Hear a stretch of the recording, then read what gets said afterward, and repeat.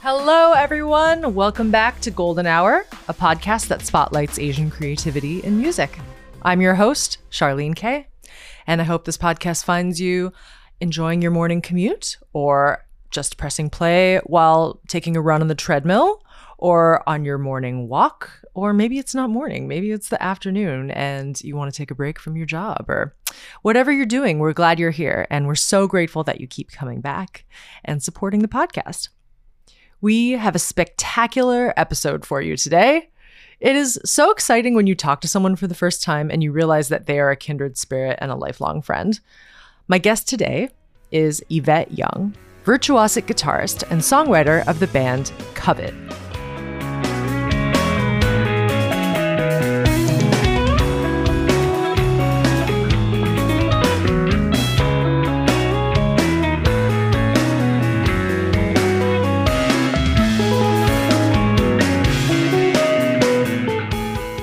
She was recommended to me by our friend Mike Park, who we interview in season 1. He was like, you guys got to check out my friend Yvette. She's incredible. You'll have such a great conversation with her. And so we reached out and she was fortunately down to talk to us. Yvette is a Chinese-American musician from San Jose, California, and she is known for her signature style of guitar playing, which uses a blend of non-traditional tunings, finger tapping, and unpredictable time signatures, which is totally my shit and what I nerded out on so hard when I was first learning how to play guitar. So you can imagine when I first discovered their music, I was so eager to talk to her. Yvette is also a phenomenal visual artist because we only want to talk to polymaths over here on Golden Hour. And she's painted many of her own guitars and interestingly has painted Willow Smith's guitar, who I'm also a huge fan of. All throughout this episode, you'll hear me being like, oh my God, me too! And I felt so seen by her and her journey fighting for visibility and respect in this historically patriarchal space of rock, jazz, and experimental music, which can be such a boys' club. I was also so moved by her bravery in discussing her mental health and her struggle with anorexia in her youth, which she describes as a fight for control. I have so much respect for this woman, and it is my honor to spotlight her today. Here's a clip of the song Firebird by Covet.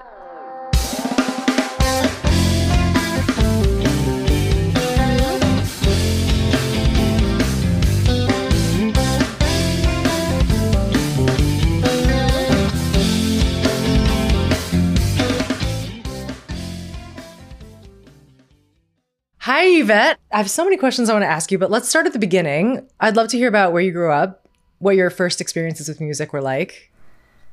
Born and raised San Jose, Bay Area. Mm-hmm. I got into music. It's funny, like I was raised on classical music, so I started piano when I was classical piano when I was 4. Oh, it's a tale as old as time on this podcast. I know, like every Asian person. And then I played in 2 orchestras on violin. So that was when I was 7. And I'm sure you know, like when you have to play music under pressure, it's just a lot. And it was a lot to balance, like on top of like having to do well in school. And I didn't really have much of a childhood. And long story short, it led to me getting really sick. Wait, say more about that. You didn't have much of a childhood? Oh, I mean, like, I just feel like I didn't really get to play. You know what I mean? Like, I just, after school, I'd go have like a 2-hour piano lesson and then I'd like, you know, I'd have to practice for sometimes 4 hours a day. And it's like, you know, like I'm supposed to be like poking at a turtle with a stick or something. Like, I don't know, really dating myself here. Cause obviously in the 90s, like that's what kids did, right? Hey, poking. Same. We're both turtles millennials. with a stick. I really appreciate that. And I think I'll know all of your references as a millennial myself who grew up in the 90s. So like, no shame. I feel like now I'd be poking at a turtle with a stick on Fortnite or something like, you know, but yeah, anyway, tangent aside, I got really sick with, it's from a combination of reasons, a lot of cultural, tension with my parents and everything, but I got sick with an eating disorder. I was anorexic for majority of my life, a majority of my adolescent life, preteen life. And I went to the hospital, and that's actually when I started really getting into guitar. Because when I was there, I had to quit everything because it's just like a lot of pressure. And then I was like, well, I've always like wanted to play guitar and be in a band and blah, blah, blah. So I started writing music on acoustic, and that's kind of how I cut my teeth, was teaching myself acoustic when I was sick. Oh, thank you for being so transparent and sharing that. It's something that needs to be talked about. And I think the less shame attached to that experience, the better, because it is very universal and it speaks to this culture of misogyny and how women are supposed to appear and our self-esteem within the bigger cultural framework. So thank you for your bravery in that.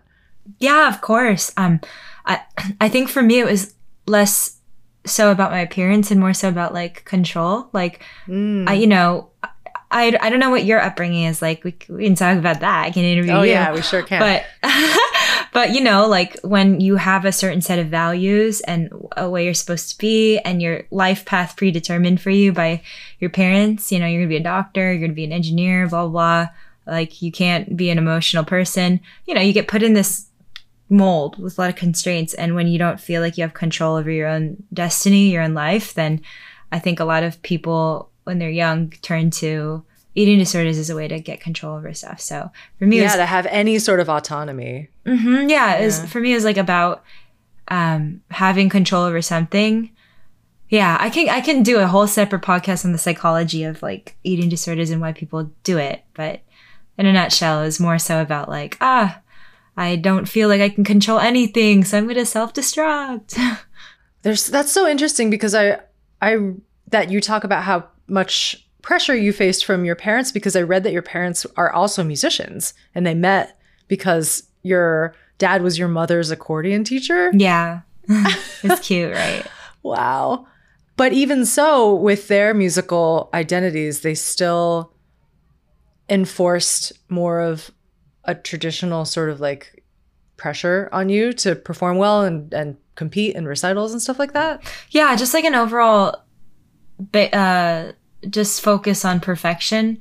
And I understand that I think now as an adult, perhaps when I was younger, I was resentful, but now I'm just like, it all stems from fear.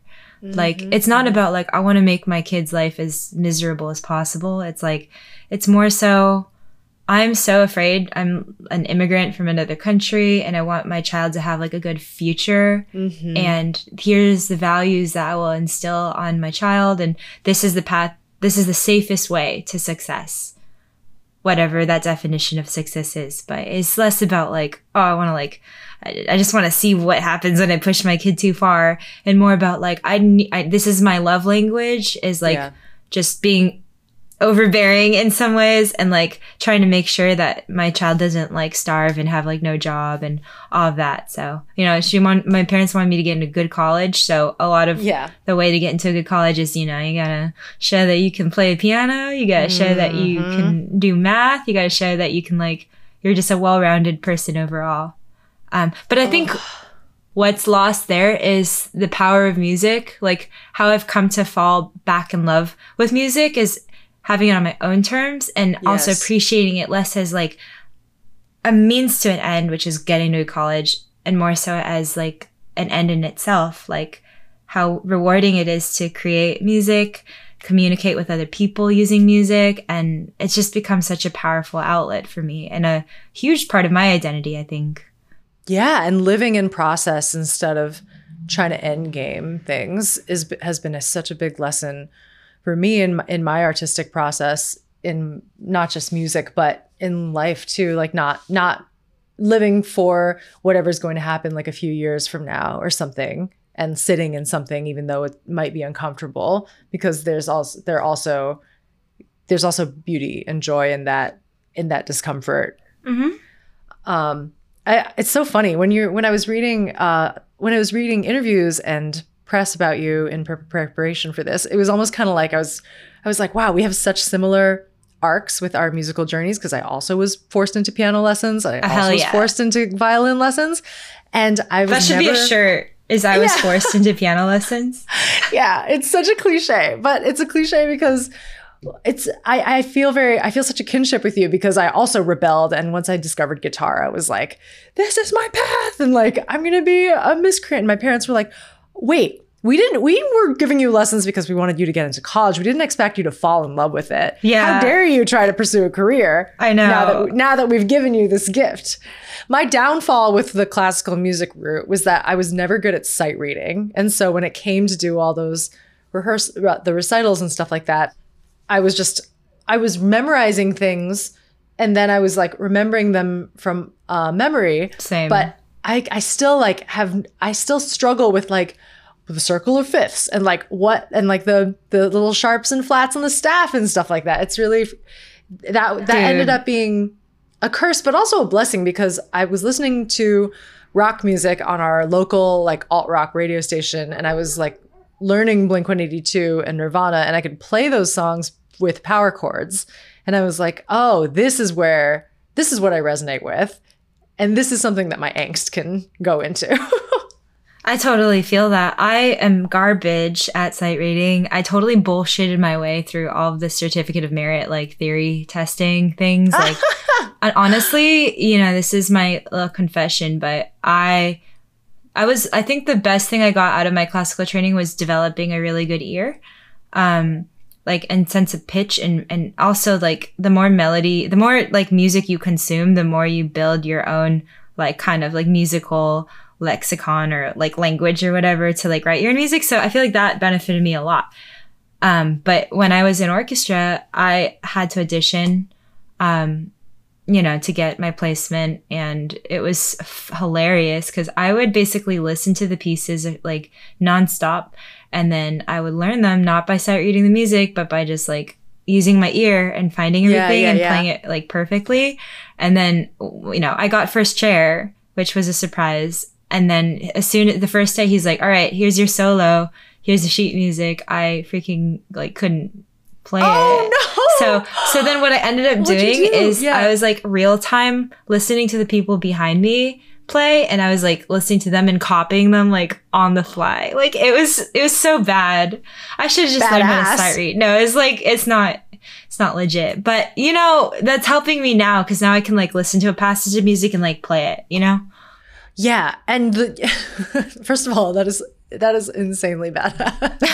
That you can listen and it's like not knowing a monologue, but listening to someone talk and just like, you know, doing it like as fast as possible, as fast as your ear can do it, which is astonishing.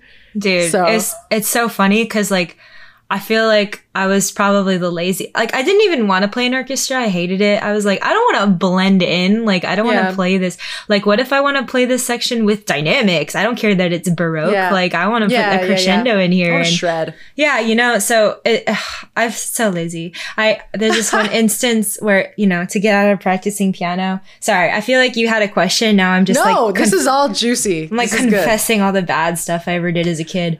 No, we want it. We want all of it. So I would be forced to practice piano for like 4 hours after school every day. But my mom's working, you know, like I'm first gen. She has to work a job while like I take care of myself. So she's like, it's up to you to like do these 4 hours. And when I come home, I'm going to like quiz you to see if you like actually practice.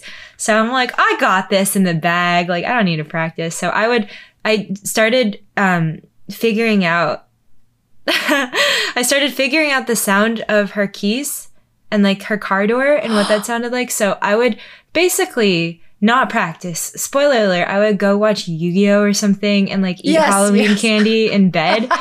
And I would wait for her car. I would be like deer ears, like listening. And as soon as that happened, I would heat up a bowl of hot water and I'd put it on the chair to like simulate that I had been sitting there for a while. I'd like mess up the keys. Oh my God. Yeah. You crafty. And then I'd like mess up the papers, and then like I would like, as soon as she was close, I'd be like, because I could hear her coming up the stairs, I'd be like playing. And then she'd come in and be like, oh, sorry, I didn't hear you. Like, I was just practicing, you know, like I did this for like months. And then one day I got caught and she see the bowl of hot water. I left her on so what happened was she called and I was like, I'm going to go check something. I'll be right back.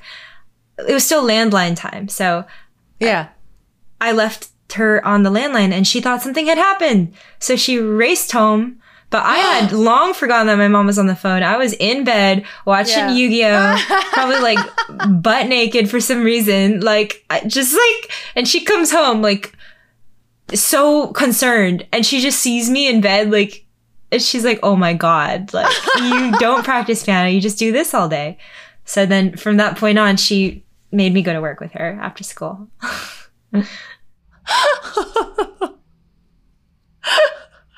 I am processing the extent to which you created this scene.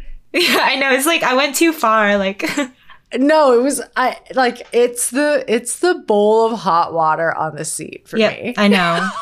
But she would be meticulous like that. Like she would be like, something's not right. Touch the seat. Like you were really. So she would check for warmth on the seat. That's a fucking forensic scientist. Yeah, she's like sending the ivory keys to like the lab for skin samples to see how old. Yeah, like nah, she wouldn't do that, but. You know, she's carbon dating just to see how long it's been since you've actually touched the piano. Yeah. So when you were in the hospital playing these acoustic songs for the first time, what was the rest of that journey like, discovering guitar and writing songs that eventually evolved into this gorgeous, progressive, interesting, like magical music that you make with both by yourself and with Covet? Thanks. It's funny. I learned a lot of butt rock growing up. That's what I cut my teeth on. I learned, so like Creed is pretty sick. Like I know everyone gives Creed shit, but I'm just going to say Mark Tremonti, his riffs are pretty great. I just played the With Arms Wide Open at my sister's wedding. No way. Well, while her friends lifted me up in the air while doing the solo. And I was airborne while doing the do do do do do do do. Oh man, I gotta see footage of this. Yeah, I will show you. But that's, man, we're so alike. This is beautiful. Keep talking about butt rock, because butt rock is. I owe my sound to butt rock, honestly. like 6 feet from the edge, that finger pick riff, like yes! dude, that's like the only thing I know in standard. Deadass, that is the first song that my sister ever learned on guitar. Me and your sister got to talk the same. And then I learned like a Radiohead song, a Paranoid Android off OK Computer. I like that record so much. Like, I think there's a lot of magic in that one. Decidedly different than butt rock, but still extremely impressive. For clarity's sake, I am not saying that Radiohead is butt rock. So Radiohead fans, like, leave me alone. Yeah, don't at me. So I learned like stuff like that, and then I learned a bunch of folk. Like I got into like Cat Stevens and all. And then there's this one artist I liked a lot, Gregory and the Hawk. I learned some of her stuff. So I kind of played that. And then after learning that, I was like, well, wait a minute. Like I would always start learning something and then go off into my own world and try to figure stuff out. Things really changed for me when I got really into like Midwest emo and math rock. So like bands like Toe, bands like American Football, bands like TTNG. I'm trying to think of who else. Anyways, that whole sound is so cool. And I was so excited, and I learned that you can tune your guitar to whatever tune you want. So I'm like, see, a standard. I'm only going to use you when I play 6 Feet from the Edge by Creed. So I started writing music of my own and open tunings. And it like, for me, I got so bored of like the shapes and stuff too. I also grew up really religious. Like my mom is Christian. So it's like, I went to church and I learned all the hymn chords. I was like, well, this is boring. Like, I don't want to just do this. So open tunings all day. Oh yeah. I was like, well, what if we did like a Midwest emo anthem for Jesus or whatever? Like, but yeah, anyway, it's funny because then that totally opened up this other world. And then I was like, well, wait a minute, you can like tap and stuff. So I was like, well, I want to write music that sounds like really full, you know? And I already had the finger dexterity from piano. So teaching myself guitar was like no issue. I think recently I started playing more like a normal guitarist, you know? I started out just like being like tapping and all that, but now I'm just like, wait a minute, like bending is sick. Like I'm gonna like do this like one bluesy bend. It like adds so much character. I started just doing like power chords more and like I don't know, just like being more traditional. But I definitely started. I still feel like an outsider. I still feel like I'm like I taught myself this thing. I don't really know what I'm doing. Somehow it all comes together. That's phenomenal to hear from someone who has almost 500,000 followers on Instagram and has such a long and prolific career. We still feel like imposters and we're still figuring it out. There's never going to be a place where, hopefully there'll never be a place where we feel like we've got it. I think the moment you feel like you got it, you're like not going to ever grow anymore. You know what I mean? Because like you're complacent. I love the feeling of having a fire under my ass. Like just recently, I was in New York and my friend showed me some music he had written, and I felt that fire under my ass. And I was just like, that's the feeling I need. Like, I want to feel like I am so stoked for my friends making dope shit because I'm just like, damn, I want to make dope shit. And like, I want to go home and like grow and like push my sound and like try something new and not just stay in the same place. So I don't know. I don't think we'll ever feel like, oh yeah, like I've reached guitar. I don't know what's Nirvana. Like, you know what I mean? Like, pun intended. Yeah.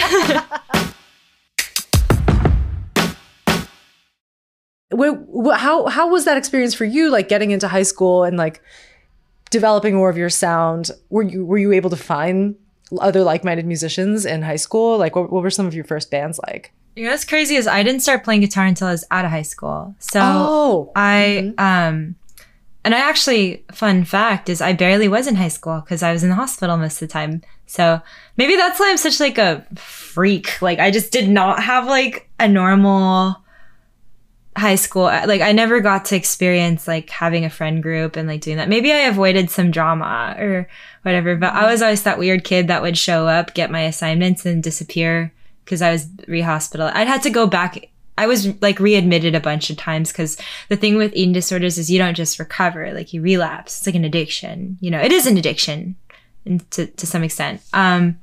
So yeah, I don't know. This is funny. I feel like I really got through with, I didn't set out to be a musician either. Like my main goal, I really wanted to be an artist. Like I love drawing and painting, and that was like my favorite class always. I would always stay like way after school just working on a drawing or whatever. I'd be sketching constantly. Like I'd never be paying attention in class. I'd just be like drawing.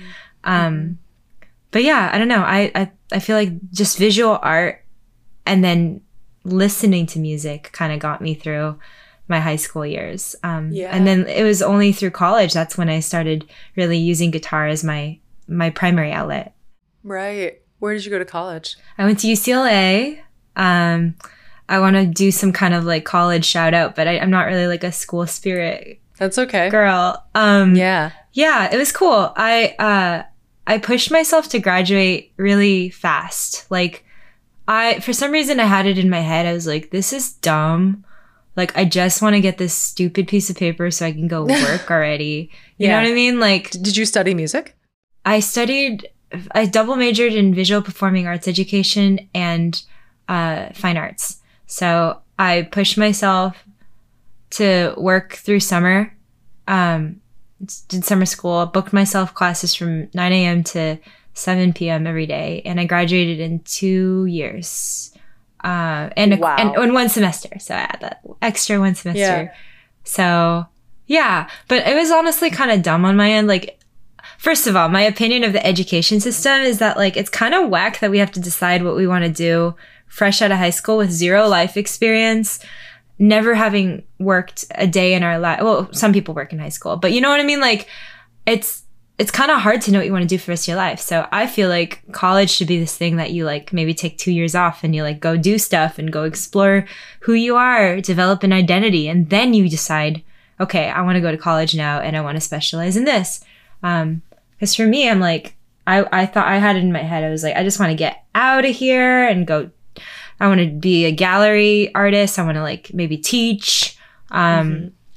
So I wish I had taken my time because like there are so many great resources at UCLA. I feel like I had access to like all kinds of tools, a kiln, a bunch of video equipment. Like I wish that I was still a student because then I could just go use their stuff and have their resources. But I powered through, man. I like didn't retain a single thing.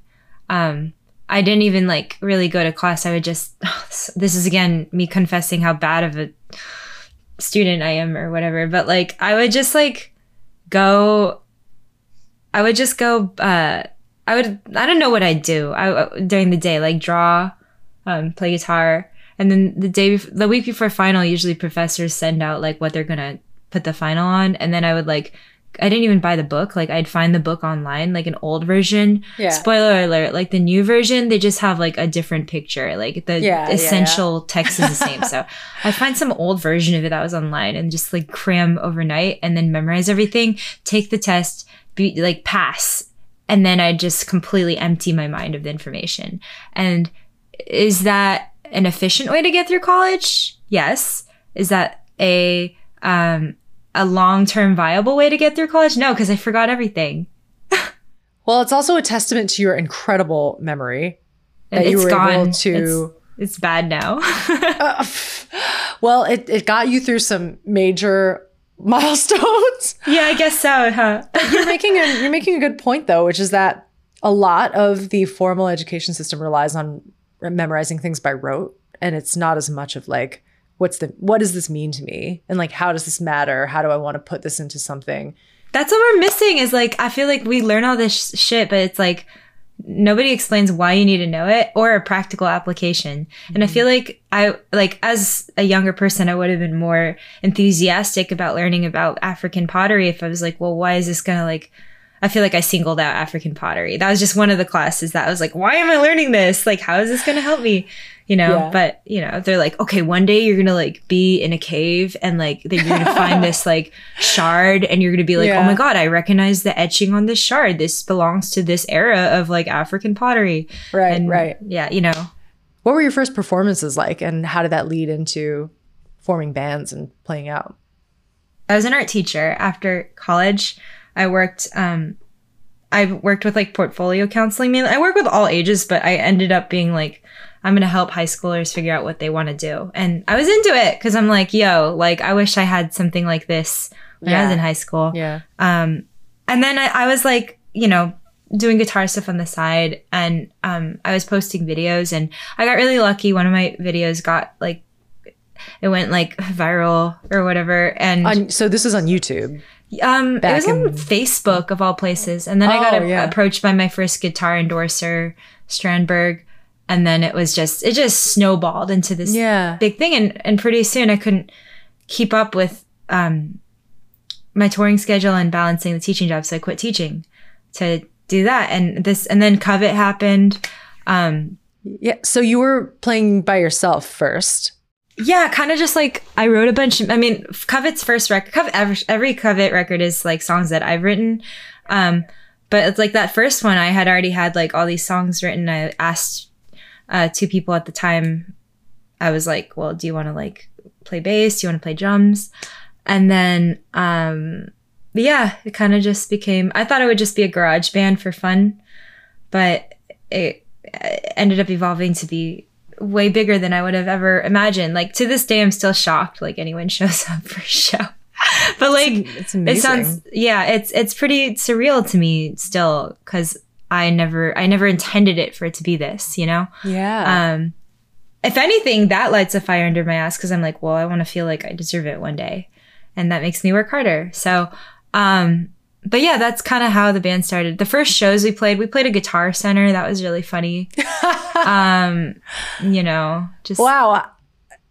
How did you get that gig? I don't know. Like the drummer at the time was like, hey, you want to play Guitar Center? And so it was literally like a booth in front. We were like the greeter band. It was so awkward. I played a lot of awkward gigs.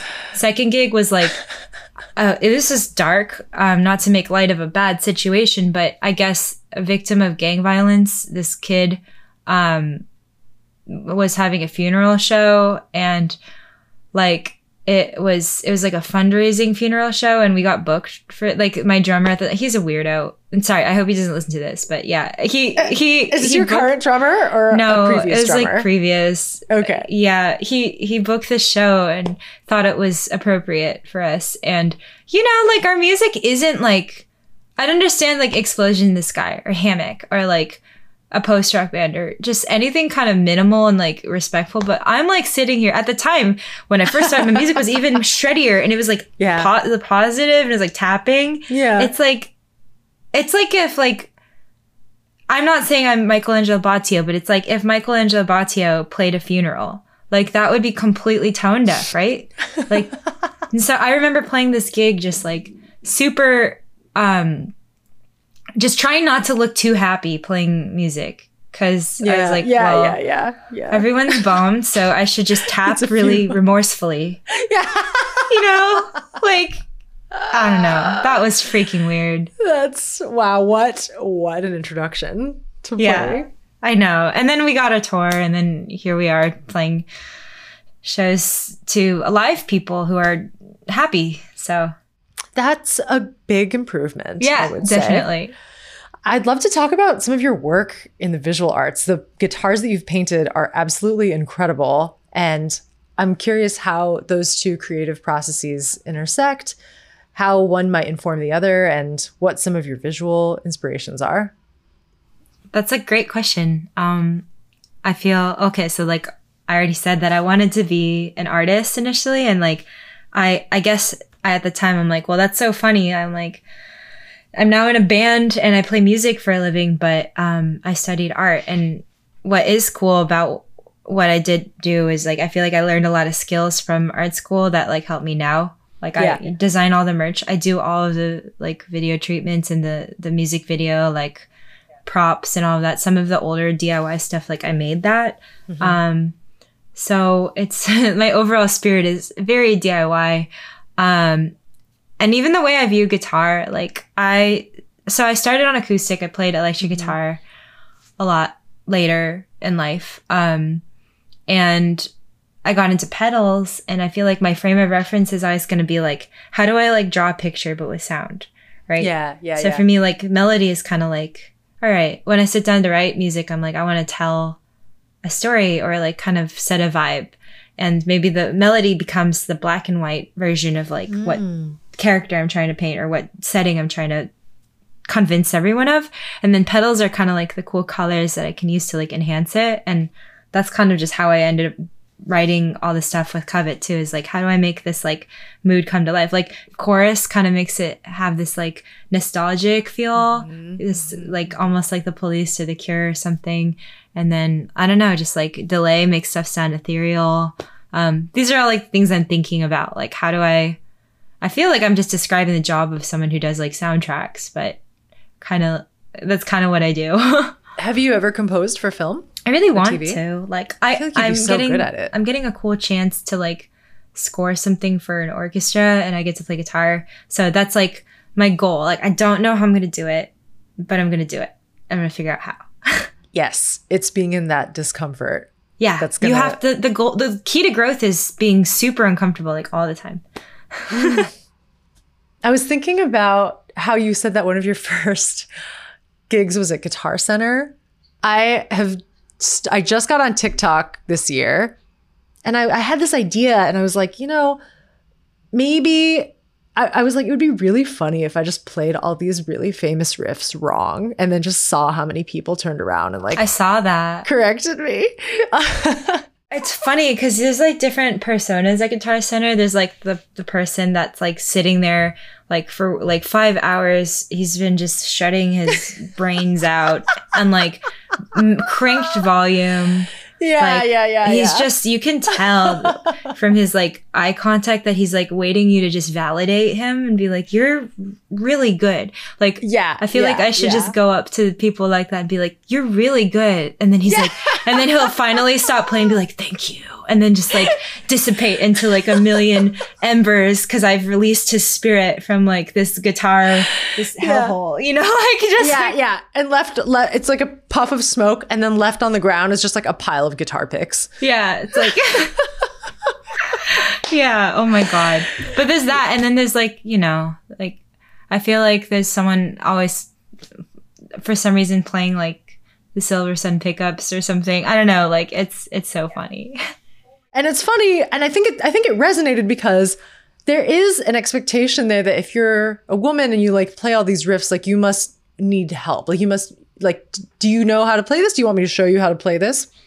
So I'm curious what your biggest challenges has been, not just as a woman, non-binary person, but also somebody who is an Asian person. And we do not really have much real estate in the canon of rock. And so behind the joke for me is like this acknowledgement that every single riff that I'm playing has been written by a white guy.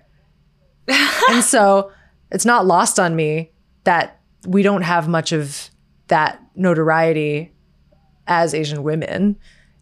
And I want to change that. It really like is a big driving factor in why I do what I do. That's a good point. I've actually never thought, because like I cut my teeth learning riffs. I guess all the riffs I learned were written by like, you know, white guys too. But I never even thought about like, that's like, I can't believe that's like the first time I'm thinking about that. You're kind of like blowing my mind now.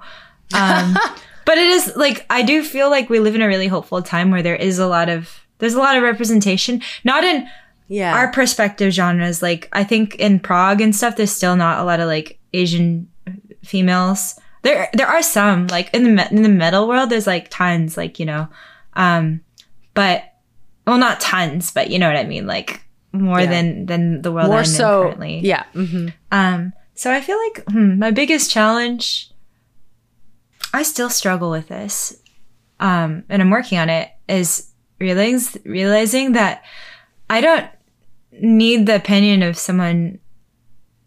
Like, I don't have to listen to the opinion of someone who is like some white dude. You know what I mean? Like, I write all the music. I know how it's supposed to sound, and I know what I like. And just that one statement acknowledging that I know what I like and I know what I want. But yet there's this voice in the back of my head that it's like almost like if I had like a devil and an angel, the angel's like, you got this, like you wrote all this, you should know. And then the devil's like, well, but I don't know, like someone else could know better. And like, what if this sound isn't good, you know? So then I end up second guessing myself a lot. And I think that's where I find myself having the most conflict, is those moments where I second guess myself, listen to someone else, and then I realize that this isn't even what I want. Like, and then I'm dissatisfied because I'm like, well, why didn't I just listen to myself, you know? Oh. And it's like, I don't want to just put out this message that like, fuck everyone else's opinion. Like, you know, cause sometimes to learn and grow, you gotta like ask questions, and you have to some extent be like, well, this isn't the most perfect version of what it could be. And someone else with expertise can definitely counsel me, you know? I think that's important to admit, but then you gotta also realize when you are the expert. And you don't need to like rely on someone else. And just to tie in my cultural background, like being raised Chinese and stuff, like I'm not supposed to question anything. I'm supposed to just be like, really, this word is weird, but like obedient, and like to kind of just keep my head down, be non-confrontational. So sometimes I find myself struggling to stick up for myself because I just feel like I'm not supposed to, and I'm not supposed to be like argumentative. I'm not even supposed to have needs. I don't deserve anything. That's like how you're raised if you're like an Asian female, you know? So I like to joke that we all come with like different presets, right? And those are my presets, and I realize that they don't benefit me. They don't serve me. So I'm trying to like flip that bitch to the other side, you know? Like, yeah, we need some new plugins. Yeah, we need some new pedals. Yeah. We don't come with the factory presets from Guitar Center. Right? Like I've had sound people come in, like, it's funny because Band Meme 666 made like a meme about this, and I was like, this is real, like this happened. Thank God for that account. I know, I just saw him. He's so cool.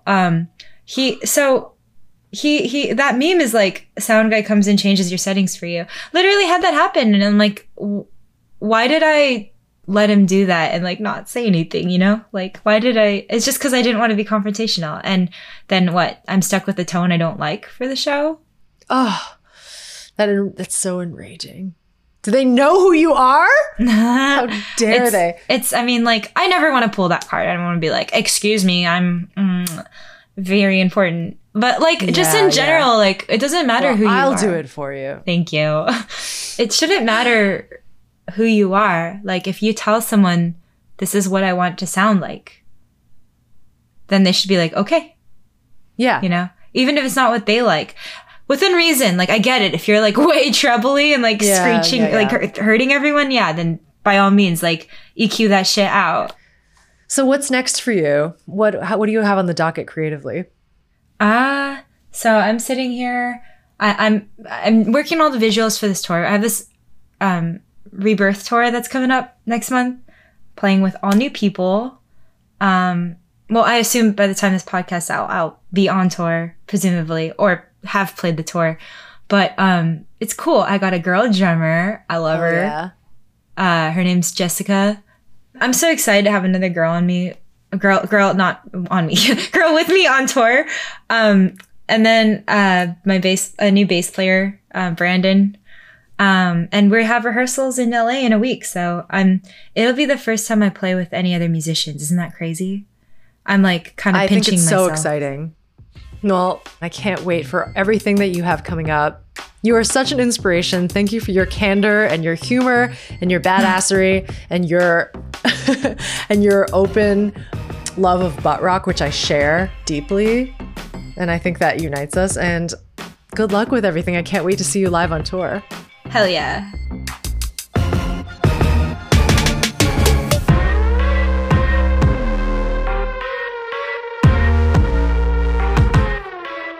Thank you so much again to Yvette for joining us on the show today. You can find her on Instagram at Yvette Young. Covet's most recent single, Firebird, is available everywhere now. Please subscribe, follow, and rate the podcast on whatever platform you listen. Your engagement really helps us make the show better. And we love hearing from you. Tell us what you think about the show and who you'd like to hear from in future episodes. Send us a message on Instagram at Golden Hour Pod or email us at goldenhour@gmail.com. Golden Hour is created by me and produced and edited by Dave Yim. Gabriel Hunter Chang is our production associate. Thanks so much for listening. See you next time.